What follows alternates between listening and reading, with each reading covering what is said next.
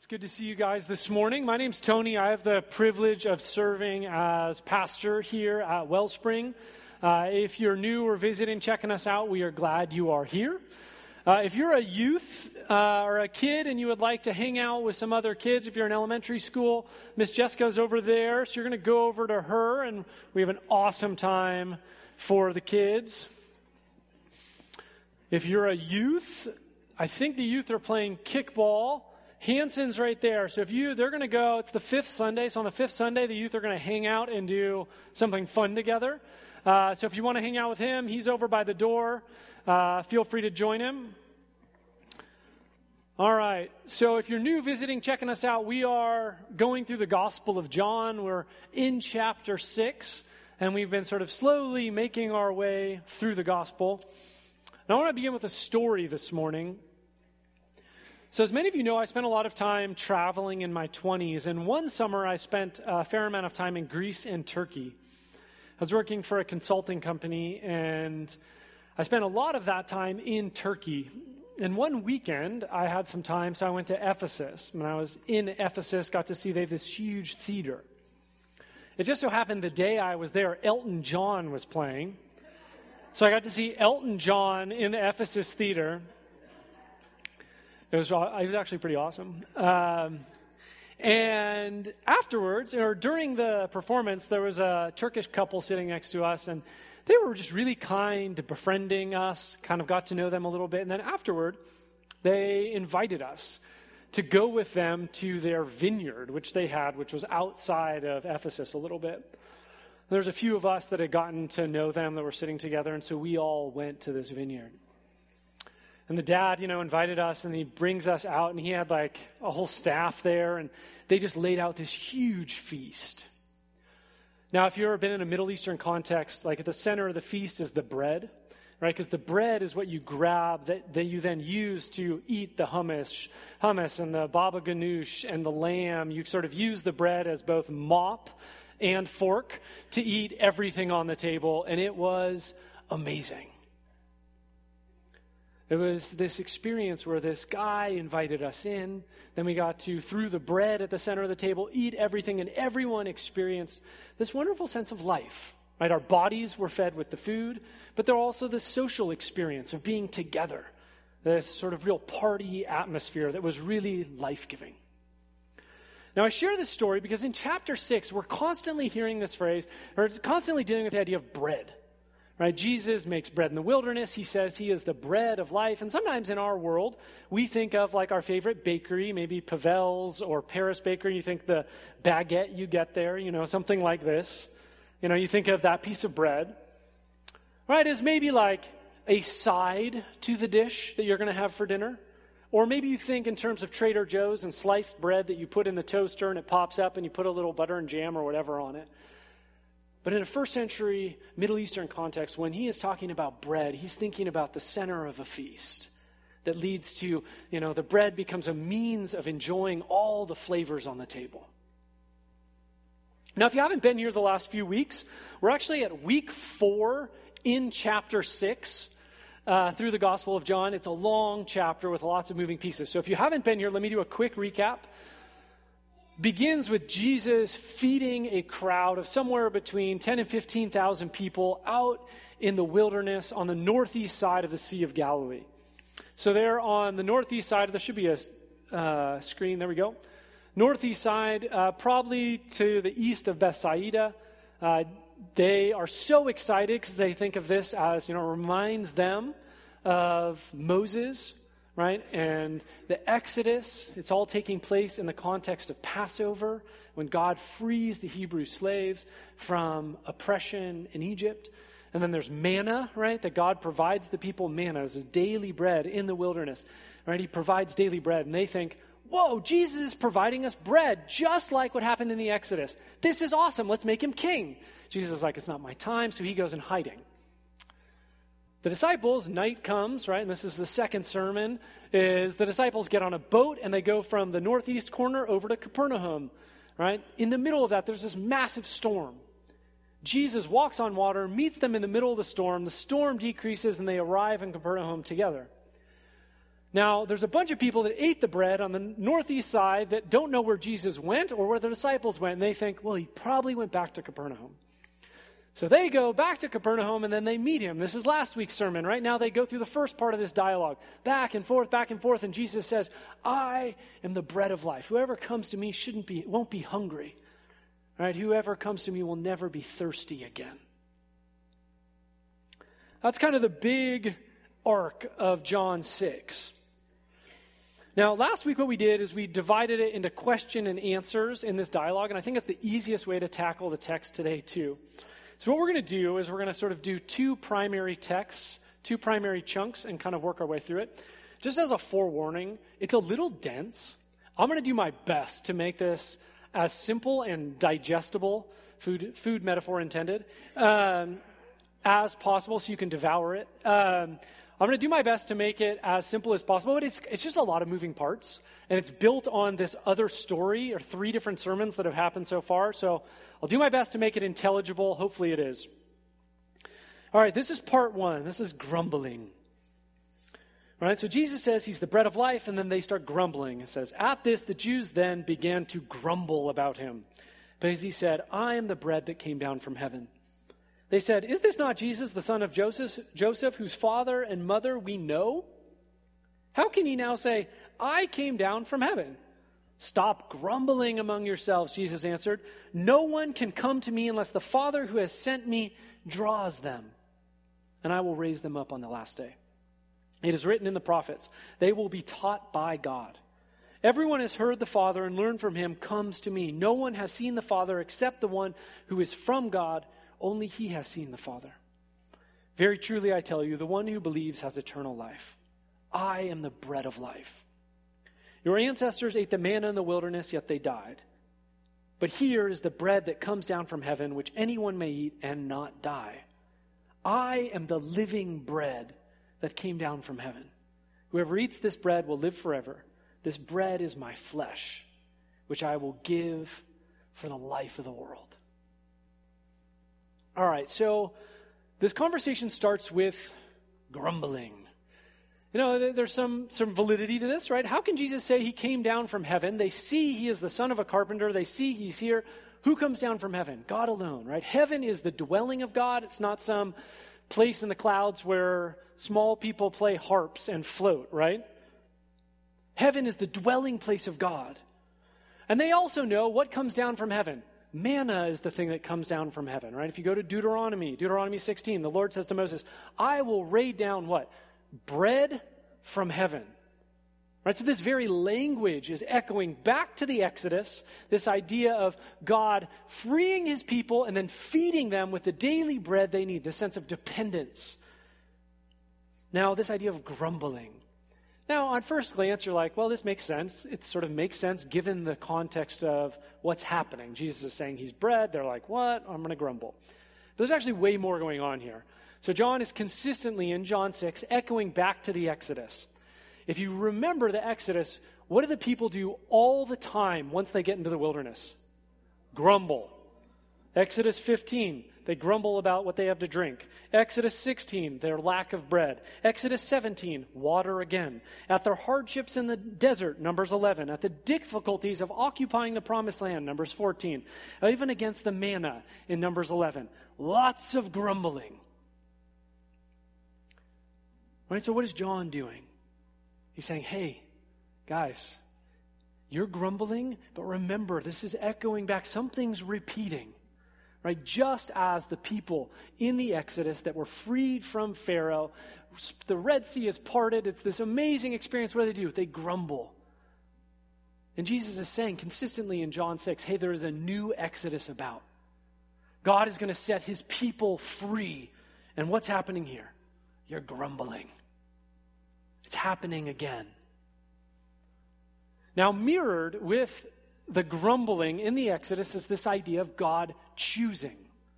And right, we see this in the text, right? Verse 44 or verse 43, stop grumbling. Verse 44, no one comes to me unless the Father who sent me draws them. So you have this idea of grumbling with God choosing, which comes up in the Exodus all the time. Deuteronomy 7. The Lord did not set his affection on you and choose you because you were more numerous than other people, for you were the fewest. It was because the Lord loved you and kept the oath he swore to your ancestors, that he brought you out with a mighty hand and redeemed you from the land of slavery, from the power of Pharaoh, king of Egypt. Know therefore the Lord your God is God. He is a faithful God, keeping his covenant of love to 1,000 generations of those who love him and keep his commandments. So what do we have here? We have two echoes back. You have this echo back to grumbling, and now you have this echo back to God choosing, right? Both of which Jesus reinforces. Verse 43, stop grumbling. Verse 44, no one can come to me unless the Father who sent me draws them. God says, I want you to come near me. I choose you. I draw you. I invite you. And Jesus said something similar last week, verse 37. All that the Father gives me will come to me. But the Father is giving these ones to Jesus, and Jesus says, I will never cast them out. Right? There's grumbling. God is the one who chooses and draws people to himself. Right? That's verse 43 and 44, right? Just those first two lines. Now Jesus jumps into, in verse 45, this quote from Isaiah. This is what John writes. It is written in the prophets, they will all be taught by God.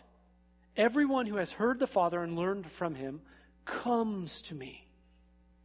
Now I'm going to read Isaiah 54 because there's a really important passage that speaks into this first century context. This is it. Though the mountains be shaken and the hills be removed, yet my unfailing love for you will not be shaken, nor my covenant of peace be removed, says the Lord, who has compassion on you.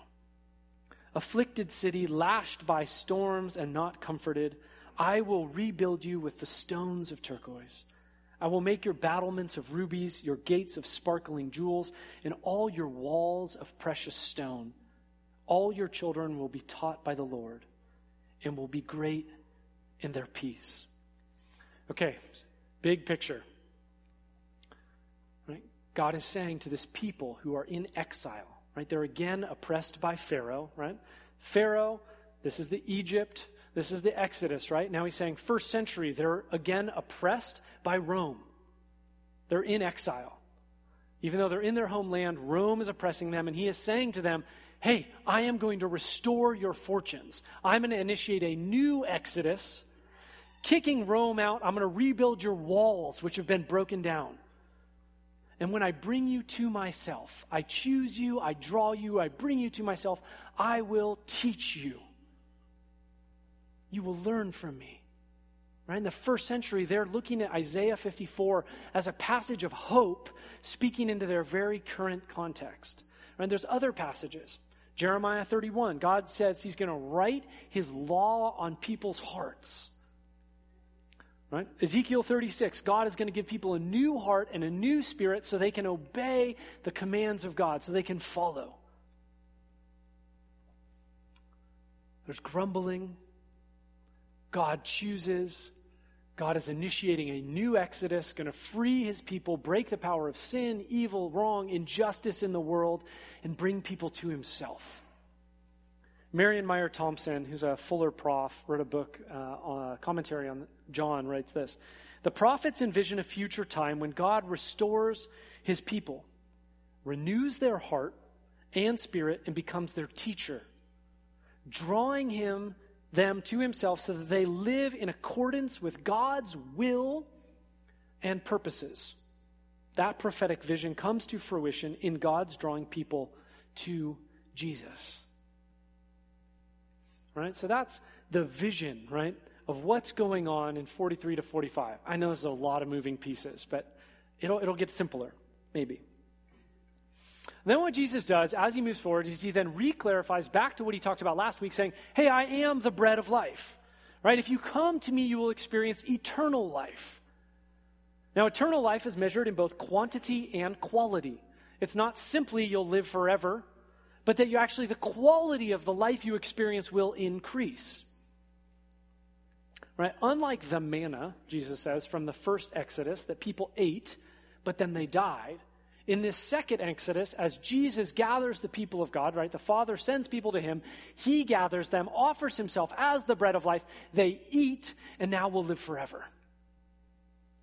Right? He's making a contrast with the original Exodus. And now maybe the most important verse here, it says, verse 51. Whoever eats this bread will live forever. This bread is my flesh, which I will give for the life of the world. Now, this statement in particular is what provokes this strong argument,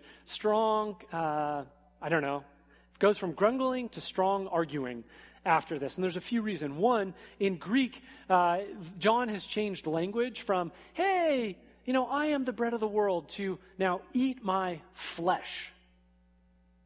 Right? In a Jewish context, Leviticus is very clear about not eating blood. Cannibalism is a no-no. Not that, even if you didn't believe in Leviticus, you'd want to eat another human being. But the point being, it's like, wait, what are we doing now? You just said, eat my flesh. It's confusing. Now, we know that in John 1, we know what does the Word become? The Word becomes flesh. The Word takes on a human body. That's what John is alluding to. But you feel a little bad for the people standing there because they're like, what is going on? But then when you combine this idea of the flesh with this idea of Jesus giving himself on the behalf of the world, you have a sacrificial image. That Jesus is going to actually sacrifice himself on behalf of the people so that they experience life. All right, one last thing. We also know this is taking place in the context of the Passover. Remember verse 4. This is all Passover's leading up. What happens at the Passover? You have a lamb. This lamb is killed. The blood is put up on the top of the doorway. So the angel of death passes over that household, and those people live. John says of Jesus in chapter 1, I think it's 128 or 129, Jesus, you are the Lamb of God who will take away the sins of the world. Right? Jesus is this lamb, this Passover lamb that will give himself on behalf of the people to initiate a new exodus, just like what happened with Pharaoh in Egypt, but again in their time. All right, if you're still following me, this leads now to the second part of the argument. Part 2, arguing sharply. Then the Jews began to argue sharply among themselves. How can this man give us his flesh to eat? Jesus said to them, very truly I tell you, unless you drink the flesh of the Son of Man and drink his blood, or eat the flesh of the Son of Man and drink his blood, you have no life in you. Whoever eats my flesh and drinks my blood has eternal life, and I will raise them up at the last day. For my flesh is real food, and my blood is real drink. Whoever eats my flesh and drinks my blood remains in me, and I in them. Just as the living Father sent me, and I live because of the Father, so the one who feeds on me will live because of me. This is the bread that came down from heaven. Your ancestors ate manna and died, but whoever feeds on this bread will live forever. He said this while teaching in a synagogue in Capernaum. All right, so this is a really tricky passage. And we have to have a lot of empathy, I think, for their hearers. Because Jesus is referring to two things that haven't happened yet. He's referring to his death, and he's still alive. Right? He's referring to the Lord's Supper, which he hasn't instituted yet. So they're thinking, what is going on? One of the things Jesus does, though, if we've been around this journey through John, is in chapter, I think it's 2, he talks about the temple, and he says, this temple will be destroyed in 3 days, or will be destroyed, and I'll raise it up in 3 days, right? And they're thinking, it took us 46 years to build this temple. There's no way you're going to do that. But again, he's referring to his death and resurrection, which they don't know, so it leads to confusion. Chapter 3, he's talking to a guy named Nicodemus. He says, hey, you need to be born again. The dude's like, wait, how am I going to do that? How am I going to enter my mother's womb and be born again? But again, Jesus is talking about the Spirit coming later. Jesus is constantly using these analogies that confuse people so that they continue seeking, so they continue exploring, right? So the questions draw them closer. Now, within the larger context of John 6, it's clear that Jesus is saying something like, right, if you eat the bread of life, you remain in him. verse 56. And you will experience eternal life, verse 58. Now, how exactly this gets worked out has been a source of major division throughout church history. So we're going to skip it. Just kidding. So what I want to do here at Wellspring is create a culture where we can lean into these kind of questions, even though I'm pretty confident that in this room, there are people that have very different opinions about how this passage works out. But I want us to be the kind of people that are so focused on Jesus and open to learning that we're able to engage with a diversity of opinions and still love Jesus together and move forward together. Make sense? All right, so there's 4 general historical interpretations of this passage. The first is transubstantiation, which is a long word. But so Aquinas, 13th century, he's a scholastic, a scholar. And he says his basic theory, which becomes the modern sort of view of the Catholic Church, says this. Basically, there's accidents and there's essence. Accidents are sort of what's on the surface. Essence is what it really is, okay? So what he says is when you celebrate the Lord's Supper, what happens is the accidents remain the same. It looks like bread. It looks like wine. But the essence is really the physical and real body of Jesus. Physical, real presence of Jesus, okay? Jesus is at the right hand of the Father, and his physical body is in the blood, or is in the bread, and his physical blood is in the drink. Okay? Transubstantiation. Really important to know. Okay? 16th century, you have the Reformation, you have Luther, right? Luther's a little frustrated that this view has become sort of the central stance of the Catholic Church. Before that, it wasn't as solidified. There was a little more wiggle room. So he comes up with this thing called consubstantiation, which is essentially this. You have bread, you have wine, and it's actually bread and wine. Like there's actual bread and wine. But it's also actually sort of in, above, between, throughout. It's actually the literal, physical body of Jesus that is both at the right hand of the Father and in that bread. So it's actually very similar to transubstantiation, but you have a little bit of, there's like both and. It's both bread, wine, both physical body, physical blood. Physical is really important here. Understand? You following me? You're like, man, his sermons are not usually this dense. Sorry about that. If you like it, this is how it is every Sunday. All right. The next one is memorialism. There's a guy named Zwingli. Now, Zwingli is sort of in reaction to Luther and Catholicism is like, hey, you guys, you're getting it all wrong. It's all a symbol. This is just a symbol. There's no real presence of Jesus here. What we're doing is we're basically bringing the bread and wine. And it reminds us of what God did. It's a symbol of what is going on. Make sense? All right. 4. Now we have Calvin. So Calvin in a sort of a more reformed view. Now Calvin's view is actually somewhere, if you imagine transubstantiation and consubstantiation on this side and Zwingli on this side, they're sort of opposites. Calvin is sort of in the middle. What I mean by that is this. Calvin believes that when we celebrate the Lord's Supper, that there is a real presence of God. But it is not the physical presence of Jesus. It is a profound communion that happens with the risen Lord who's at the right hand of the Father via the Holy Spirit. The bread is still bread. The wine is still wine. But there is a profound communion that happens when we take the bread and take the wine. It's not just symbols. There's actually a profound communion that happens via the Holy Spirit with the risen Lord. Make sense? Ish. Now, depending on your background, you might lean towards one of these or the other. Like I recognize that some of us grew up in a Catholic environment. Some of us grew up in an Anglican environment. Some of us grew up in a Lutheran environment, down the line. Now, obviously, I can't unpack these all theologically right now because there are libraries full of this. But I'll say is this. In more Presbyterian environments, there tends to be more of an alignment with Calvin's view. And the thing I appreciate about Calvin's view is that it's sort of this trying to take the text seriously. So it's like there is a real communion. Verse 56 says, I remain in them and they remain in me. There's this profound intimacy and communion that happens when we celebrate the Lord's Supper. Calvin really takes that seriously. There is a real encounter that happens.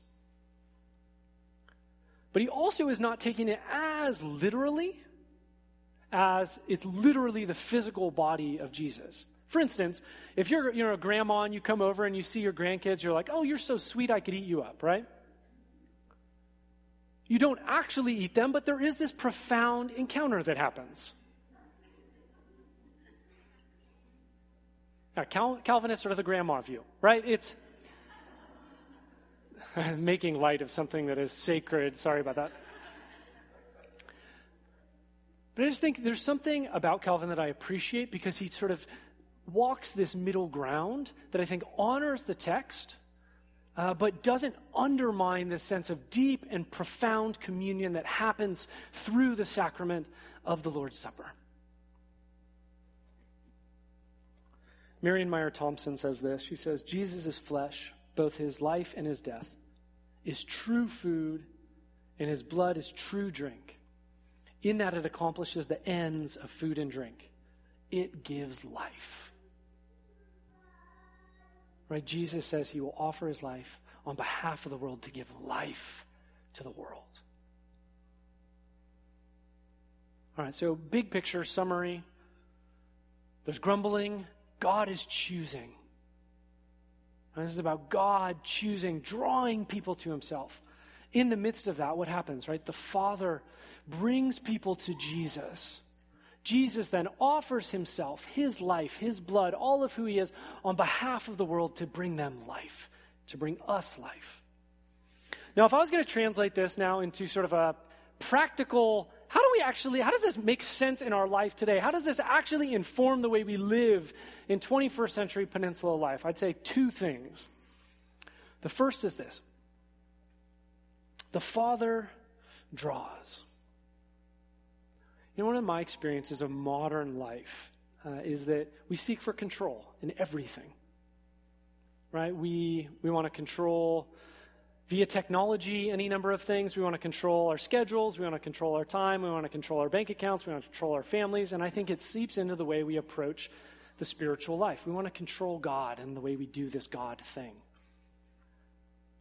For instance, when I first was clueless about God and I asked some people, like, how do I do this? They basically gave me a few things to do. Okay, read your Bible, attend church, pray. If you do those things, you're on the right track. So I did that. And some days I rocked it. And when I rocked it, I prayed, I read my Bible, I felt awesome. Verging on proud and self-righteous, maybe crossed the line a little bit. And when I sucked, sorry, maybe I shouldn't have said that. When I was not very good, apologize if I offended. When I really dropped the ball, when I really failed, I felt like an utter failure and I had a lot of guilt and shame that I carried with me. So I do this flip-flop between feeling awesome about myself and feeling terrible about myself, all based on my behavior, which couldn't have been farther from the way that I came into the kingdom. So I was not looking for God when God came looking for me. I was on a high school recruiting trip to play football in college. I was approached by this guy who was 6'4" and ripped, who I was going to stay with at the recruiting time. I thought he looked ripped and huge, and I wanted to be ripped and huge, and so he invited me to a Bible study. He was the first Christian I had ever met that was open about his faith. He invited me to go, and I was like, I want to be ripped. I'll go. Right? What happens? I go to this Bible study. It's about Mark 4 and the parable of the soils. And I was like intrigued by it. I'd never been in a Bible study before. Never had any interest. Didn't even know they existed, honestly. I go to the study. I'm intrigued. So when I go back to Claremont, to college, to play football and do other things like study, I kept going to these different Bible studies. I just kind of kept showing up, sort of rambling my way through it. I had no idea what was going on. I just felt like something's happening here. that summer, I end up in this studying the Gospel of Mark. You know, I read this line. It was just like this line. I was just like, Jesus says to his disciples, he says, you know, what if you gained the entire world and yet lose your soul? And in that moment, I realized, what am I doing? I walked out of the room and just fell apart in the woods. And in that moment, I experienced the grace and compassion and mercy of Jesus in a way that I never even imagined was possible. I was not looking for God. I did nothing to end up in those woods on that day in the presence of Jesus. The Father drew me to himself, brought me to Jesus, and in that moment, I ate the bread of life.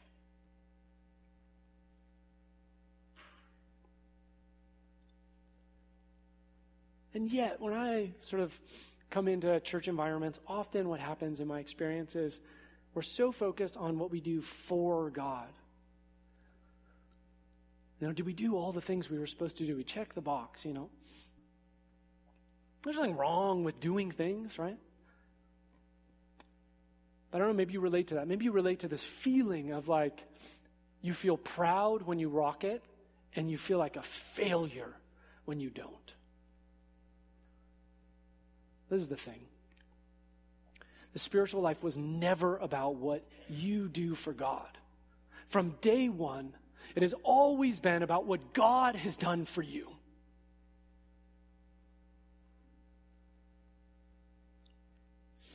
It has always been about what God has done for you. The gospel at its core is about the grace of God breaking into the everyday life of human creatures, rambling about, trying to figure out what they are doing with their lives. The grace of God breaks into the reality of our everyday life and brings life. It was never about what you could do for God. It has always been about God doing something for you, drawing you to himself. And I guess I ask you today, when you come in this morning, where is your heart? Where is your mind? Are you focused on all the things you're doing? Or are you in a place of thanksgiving, saying, God, I am so grateful for all you have done for me. And out of that place of gratitude, out of that place of thankfulness, laying down your life for Jesus and his kingdom, saying, I will never be able to repay the goodness and glory of your presence in my life. Do with my life what you will, but I am just happy to be here.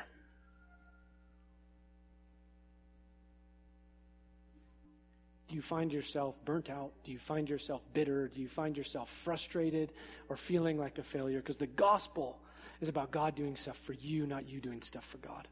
The Father is the one who draws us to himself. And then what? Jesus says this: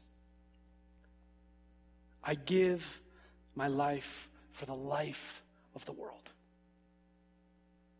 The Father draws. What happens? The Son sacrifices. We moved over the last few months of celebrating communion once a month to doing it twice a month as a whole body, right? Coming together to say, hey, we're going to all stand up and walk forward and say, Jesus, you are the center of our life. Right? Not because Jesus was a good moral teacher, right? Not because he did some miracles. We celebrate communion because God took on human flesh, lived and died for us so that we could experience life, you and me and the world. And we remember that in profound communion with the risen Lord when we break bread and drink wine together. Beasley Murray, is a theologian in the Word Biblical Commentary, writes this: what we have to do with his flesh and body is not only chew and swallow, but recognize in his crucified body and poured out blood the ground of our life. That we hang our faith and hope on the body and blood. Right? Communion is a time we remember that it is not about what we do for God. It is about Jesus' sacrifice for us. So if you come in this morning and you carry guilt, you carry a sense of failure, Jesus died to set you free of that. If you come in today with a sense of shame, things you have done or left undone. Jesus went up on a cross, an experience of shame in first century culture, went outside the gates of Jerusalem and said, I stand with you as I die for those who feel ashamed. For those of you who are oppressed by powers in this world, whether government systems or spiritual systems, we just say Jesus died on the cross to break the powers of this world so that you could be set free. If you come in today feeling like distant from God because you just are not very good at the spiritual life, Paul says in Romans 5:8, while we were still sinners, Christ died for us. Jesus didn't die for us because we got our act together or because we were smart or because we were somehow faithful. He died for us because he loved us before we did anything for him. That's the gospel. You know, when I went to that feast in Ephesus, right, there was this man, this father figure who invited us in. And then we went to the table, and the bread is there, and through the bread, we experienced life as a group.